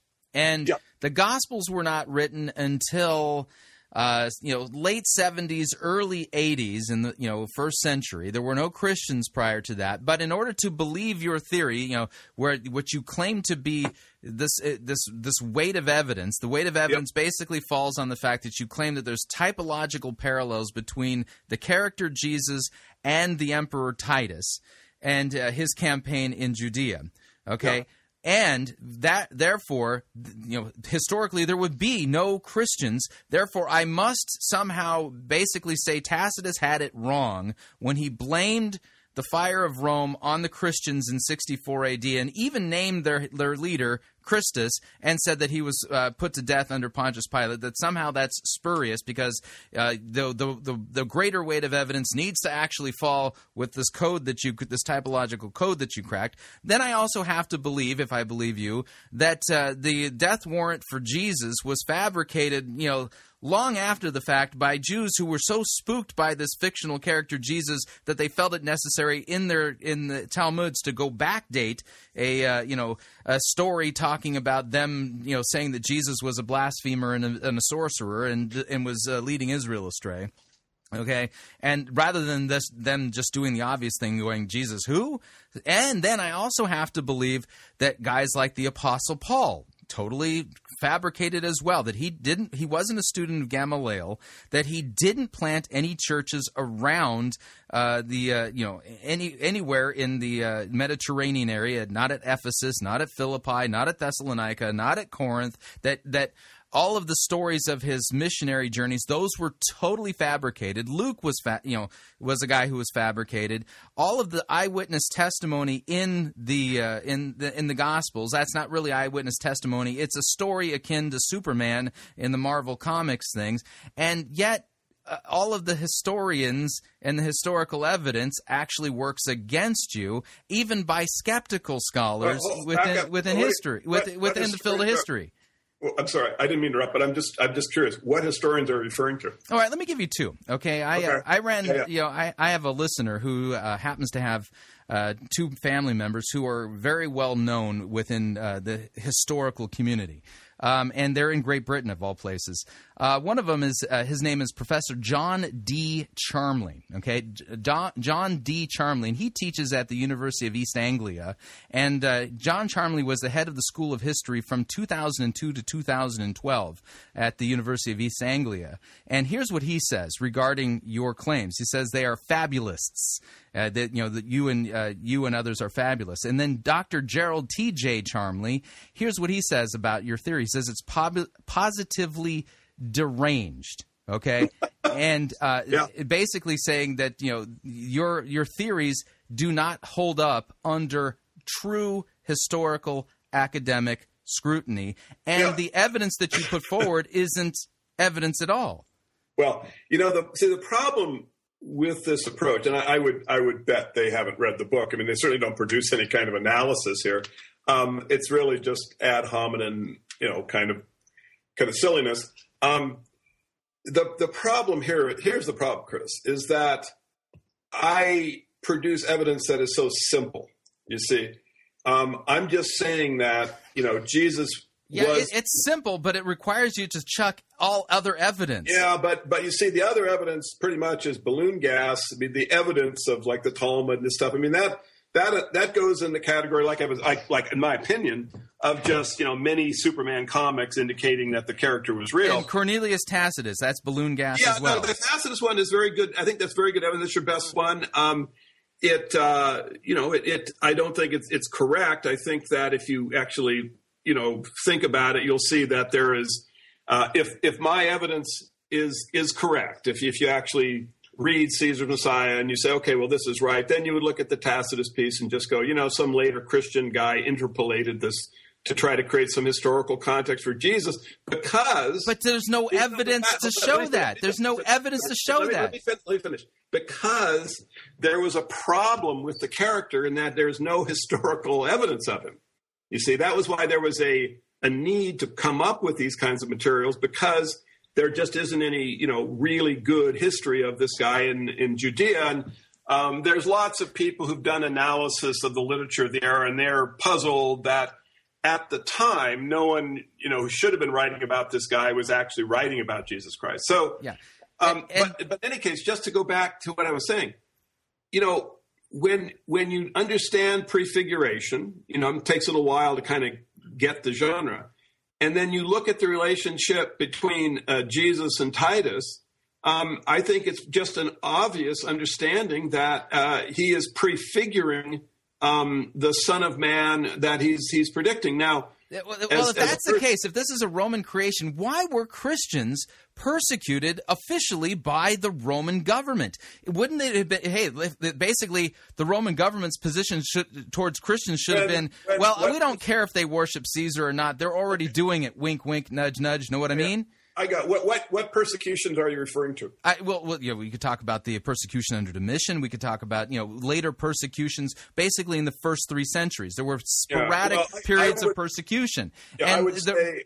And the Roman government basically had problems with the Christians because they refused to say Kaiser est in Kurios, that Caesar is Lord. They refused to do it. Where if this was an invention of the Flavians, don't you think that the joke would have been passed down so that everyone knows, oh yeah, listen, those Jesus guys, they say they won't worship Caesar, but what they're really doing is actually worshiping Caesar already. They just don't even know it. So just leave them alone. Right. It's I think that virtually all of the persecution of Christians that's represented up to the beginning of the 3rd century are Messianic zealots. The good way to actually know that is to look at the typology showing that the Apostle Simon in the Gospels is actually the Simon that was the head of the Messianic movement that Josephus recorded, who was taken to Rome. He fulfilled the prophecy that's given for Simon in John 21. And you can see that what Rome has done is they've simply extrapolated and stolen the history of the real Messianic movement, have attached it on to their new version, and are hoping that over time the history will become blurred and people will just kind of lose contact with these old ideas. Don't you think it's a lot easier to say this? Okay, yeah. That in between 30 and 33 AD, there was this Jewish guy named Jesus. Okay. And that he had 12 disciples that he taught, that he performed miracles, at least they claimed that he performed miracles, that he was crucified under Pontius Pilate, and they claimed to have saw him alive after he was crucified. And like the documents say, they went and told the world the good news about Jesus Christ. They planted churches, as the history in Acts tells us, that Paul was a real person, Peter was a real person, Jesus was a real person, and that Paul himself was a persecutor of Christians, and that this is a lot easier to get. And then you look at Pliny the Younger, you look at Cornelius Tacitus, you look at the Talmud evidence out there. This are all non-Christian, and they're all hostile witnesses that affirm that this is what was going on, and that the reason why why Nero pinned the fire on Rome on the Christians who believed in Christus, who was killed under Pontius Pilate, is because already in 64 AD there were Christians in Rome who believed in Christus, who was crucified under Pontius Pilate.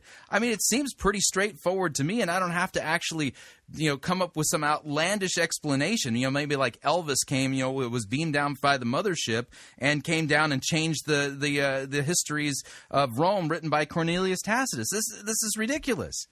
No, actually, a careful reading of the Gospels in association with the wars of the Jews will show you, I think, and it essentially does have this power, because I do get the emails from people who read it. It'll show you that the character was a typologic creation. He has prefiguration looking backwards to the Old Testament and also forward to the Son of Man, who he predicts is going to come during the Jewish war. Which kind of leads to the question: who is copying whom? Let's if I just grant the premise that there's some typological parallel going on. based upon the evidence and the timeline and the fact that Christians existed prior to the Flavian emperors, if there was typological parallels being drawn, the question is who's copying whom? If there's a real typological parallel going on, it would seem like it was being done on the part of Josephus, who was copying the life of Jesus from the Gospels, and not the other way around. Right. That's often argued is that that Josephus has put these these elements in as a kind of way of mocking the Gospels. And the thing is because Christians existed prior to the Flavian emperors, on the timeline, they're there first. Well, the Christians who existed were Messianic zealots. I think for the Roman... Again, what evidence do you have for such a claim? Well, it's because the other way around. I mean, the Tacitus quote makes it clear that these are followers of the guy who was killed by Pontius Pilate. Hold on, buddy. Look, we know the Messianic zealot Christians existed, right? There's no question about that. We have the Dead Sea Scroll literature. We have the war. We've got very good information about that. It's a different religion altogether. Right. It was a different religion. They didn't worship the crucified. They didn't worship the crucified guy. What we don't have is any evidence of this other form of Christianity. Now, you have your statement from Tacitus, which I think is very suspicious, and in fact was an interpolation. But no, you just allege that it's interpolation without actually providing evidence to show that it is. Chris, back up. You don't have anything else. You see. If you had, actually, I have the eyewitness testimony of the Gospels themselves that put Jesus in Judea in the early part of the first century. Read Bockham's book. No, here's the problem there. Once you are able to actually decode the typology, the Gospels do not any longer have kind of historical evidentiary stature. What you've got are essentially more type scenes than history. Very few history scenes really at all. And so what you're left with is the Tacitus bit, which is suspicious. And on the other side of the equation, you have a Messianic movement that is absolutely real and vivid, that has literature, that has accomplishments, that is, understood and known. And their literature and accomplishments are completely different from Christianity. Yeah, totally different. They didn't call themselves Christians. Well, we don't know that. What did they call themselves? Well, unfortunately, Rome destroyed their literature. All we have is a few scraps, so we're not sure. They actually have a number of different descriptions of themselves in their in the literature, but we don't really know what we are. What we know about them is that. So what we're going to do is we're going to take the documents that we do have, where we do know something, and we're going to throw those away, and we're going to basically hypothesize based upon evidence we don't have. No, we don't throw them away. The whole point is the Gospels can be shown. In other words, you see, what your mind is. I understand how it's structured, and I understand your belief in history. What I'm saying is the relationship between Jesus's ministry, his adult ministry, and Titus's campaign, it cannot be artificial. It could not have been created accidentally. It is artificial. So this brings into question the entire historicity of the character, Jesus Christ. Now, no, actually, it doesn't, because the Christianity predates Josephus by 3 decades. That's your hope, buddy, but I'm afraid that you just don't have enough to really make that work. All you have is the Tacitus claim from the 11th century. I don't. I have more than that. I have the Book of Acts. Again, you should really read. You should really read F.F. Bruce's The New Testament documents. Are they reliable? I mean, this is a mid first century document. It tells a history. I'm not making my logic clear. You don't have any idea when Acts or the Pauline letters were written. We don't know that. Actually, we do. We do. 1 Corinthians is written 52 A.D. 52. And why do you have who tells you that, Paul or Luke? We know this. Again, even skeptical scholars put Jesus' Pauline letters in the 50s, which kind of leads to this question. Let me ask you this question. Let me ask you this question. Let me ask you this question. I want to back up. Let me make this point clear. we know that the Jesus character was created after the war because many events from the war are integral into his ministry. So in other words... Actually, the story of Jesus in the eyewitness testimony predates the war by decades. Well, we know that's your opinion, but the fact it's based upon eyewitness evidence. It's also based upon hostile evidence. Hold on. So, are you saying that when the authors are claiming that in 33 that Jesus is predicting the events from the war, that you were using this as your historical evidence? Yeah, it's based upon eyewitness testimony. Well, but it's eyewitnesses of prophecies, buddy. It's eyewitnesses of the life and teaching of Jesus Christ. No, it's eyewitnesses of prophecies. It's not a piece of history. This is a spiritual declaration. It isn't really pretending to be history. It is pretending to be history, but it is describing a miracle whereby this guy is looking into the future. Now, you can argue that, okay, it's a miracle, that's just what it was. But that's not a position that I really can, respond rationally to. If you want to take that position... Sure you can. There's no reason for you to a priori say that a miracle is contrary to reason. That doesn't make any sense. That's a circular argument. I'm just not seeing many of them a priori. And by the way, Luke himself makes it very clear he's set out to write a history. Here's what he says. In those days, a decree went out from Caesar Augustus that all the world should be registered. This was the first registration when Quirinius was the governor of Syria, and all that went to be registered, each to his own town. And Joseph also went up from Galilee, from the town of Nazareth to Judea, to the city of David, which is called Bethlehem. See, again, the New Testament Gospels, they claim to be history. They set everything in history, and they claim to be eyewitness testimony. Chris, it's a fiction, buddy. Look. Based on what are you saying it's a fiction? Because you cracked a code? Let me explain. Because he's registering for the tax, and he's going to be born in Bethlehem. Why is he going to Bethlehem to be born? It's because the authors are setting him up as a son of David Messiah, right? No, because the prophecies of the Old Testament say that the Messiah is going to be born in Bethlehem. Okay, right. You see, this is where we kind of lose the thread of the conversation, because I know that you believe that.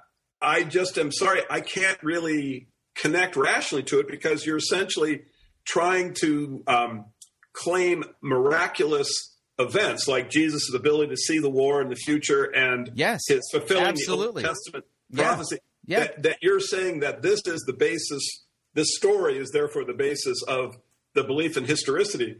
Well, this is, to me, it's not a coherent, it's not empirical because of the problem with the fact that these are supernatural events, and it's a lot easier to you're say a priori saying that supernatural events are no, it's just making it up. No, actually, it's not. It's not, because you have to explain why are these guys willing to go to their deaths proclaiming that they saw Jesus dead, and then 3 days later that they saw him physically alive. This is based upon eyewitness testimony. You have the claim that it's eyewitness, but then you have the eyewitnesses recording supernatural events. Of course. Because the claim is that Jesus claimed to be none other than the God who created the universe in 6 days by speaking it into existence. He claims to be that God in human flesh. He doesn't actually claim to be a Roman deity. He claims to be Yahweh of the Old Testament in human flesh. I hear you. But flip for a second. Just look at it from my point of view. I don't see miracles as having the possibility of being historical. So when I look at the literature... Again, you're a priori ruling them out. Based upon what?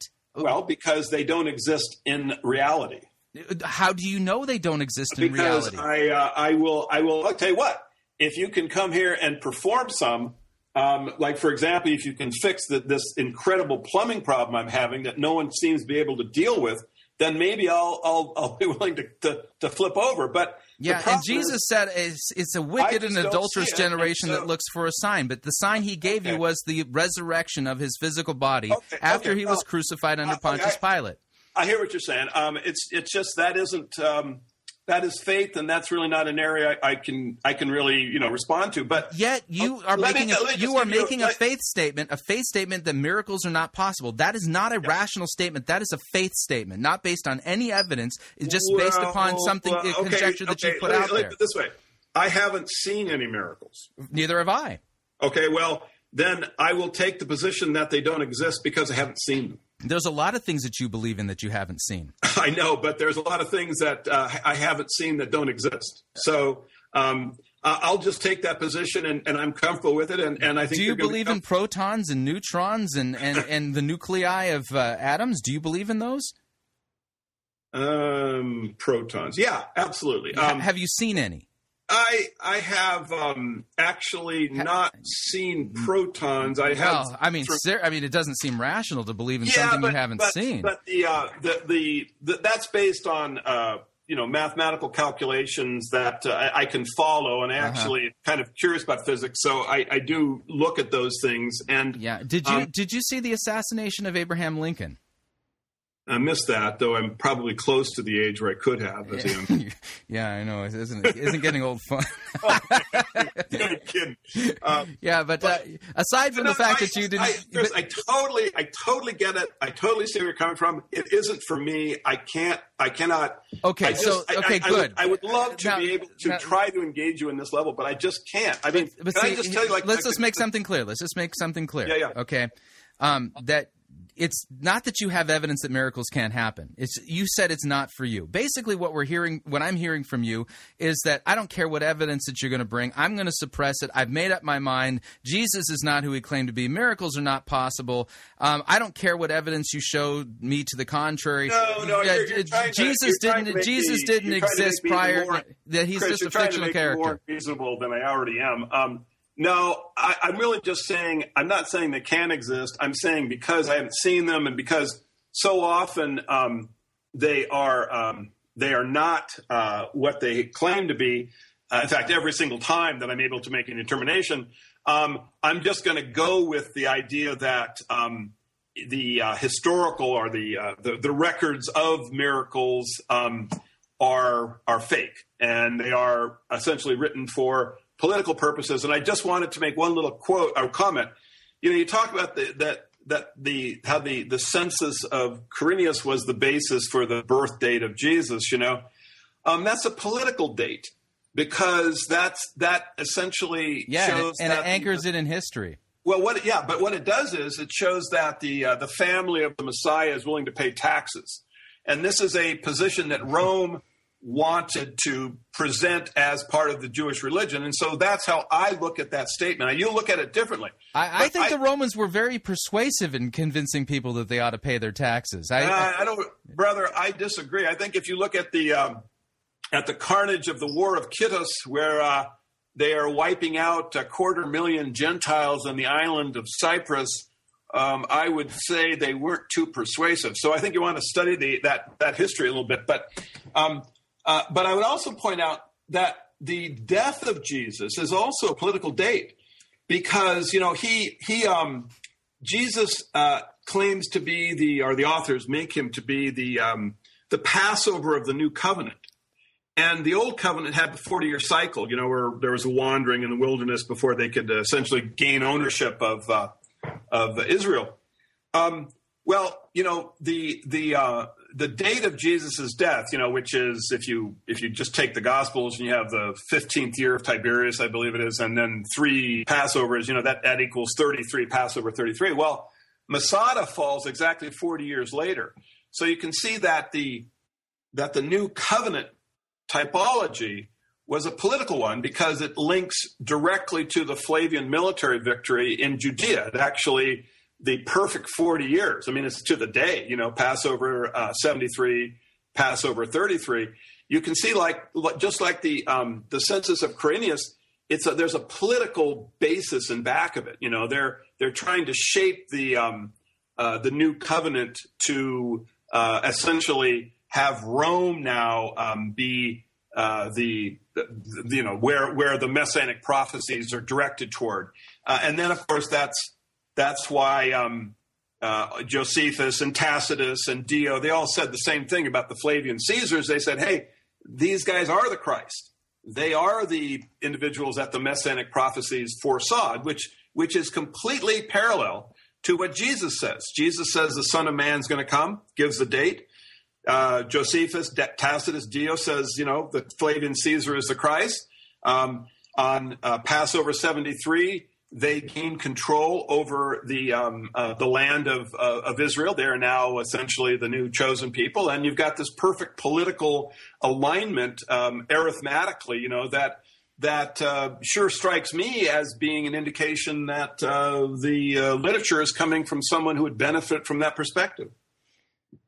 Well, again, this is your theory and your hypothesis, right? Well, those dates aren't theory. I mean, with your interpretation, your basic, I see it as the logical fallacy, post hoc ergo propter hoc. After this, therefore, because of this, it just, you haven't really put any documentary evidence forward that actually says that this is, that they invented Jesus, and you've got all of this other documentary evidence that shows the existence of Christians who believed in the guy who was killed under Pontius Pilate existing prior to the Flavian Empire. That just completely obliterates your theory. Let me ask you this quick question, though.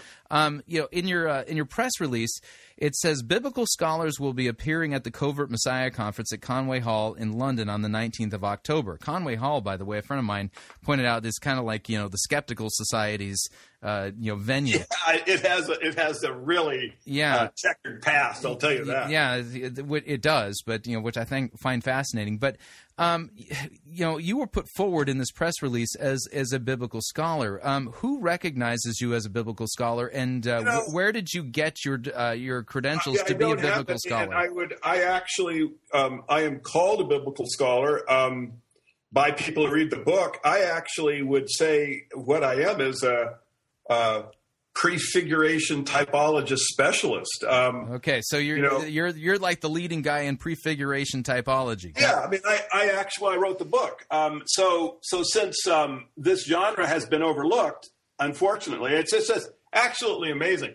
I just wanted to show how incredible New Testament scholarship has been asleep at the switch. You see, all of the parallels that I show have not been noticed before, right? I actually had to discover these things. Well, I've actually read scholarly treatment of that somebody prior to you has actually tried to show that there's some kind of parallels between the Josephus's telling of the campaign of Titus and the Gospels, but that I forget the guy's name. I wish I could see it. Yeah. Whether or not it doesn't actually. Hold back up. Cliff Carrington and Professor Rod Blackhurst were actually developing a Flavian theory of Christianity at the same time I was. We weren't in contact. I self-published Caesar's Messiah, I think around 2000 or something, and I was contacted by these guys in Australia, these scholars, and they were essentially working on the same thesis. They hadn't discovered that the parallels were all built into a system, but they had actually discovered many of the parallels that I had. And in fact, the three crucified, one survived, was one of them. It's a shame, actually, in a way that they hadn't gone on and just developed it further, because then I wouldn't have to spend my life, dealing with this stuff. But the fact is that if you look at this now, and I just want to ask you an honest question. Now, sure. It says, I saw many captives crucified and remembered three of them as my former acquaintance. Mm-hmm. I'm very sorry in my mind, and I went with tears in my eyes to Titus, and my name is Joseph, and I told him about this. So he commanded them to be taken down and have the greatest care of them in order for their recovery. Yet two of them died under the physician's hands, while the third recovered. Now, we can, argue this, I suppose, endlessly, but it's just unconscionable that Christian scholarship would not have recognized that there was odd parallelism between this passage and the one in the Gospels. But there really isn't a parallelism. The reason why is because the two guys that Jesus was crucified between, they both died. They ended up having their legs broken. They were not, medically treated at all. Right, two of them died. And Jesus himself died prior to both of them, and had a Roman spear thrust into his side. Yeah, but he recovered. And the reason why he recovered is because he rose again bodily from the grave after he'd been killed. I know, brother, but I'm just saying, if I put this passage, right, among 100 random passages that you took out of Josephus and you laid the gospel story of the crucifixion out, don't you think that everyone would pick this passage as the one that was parallel to the crucifixion? No, because when I read the Josephus passage, I'm reading history. I'm sorry, brother. Well, that's what I'm saying. In other words, if you took Josephus passages, just take 100 random passages, and then threw this one in, everyone would. And listen, I've done these tests, so I'm not blowing smoke here. This is like 100%er. I've never had anybody who would actually take the test and look through 50 passages and pick one that was close to the crucifixion. It didn't come up with this one. This one is 100%er, and yet it had never been noticed by scholarship.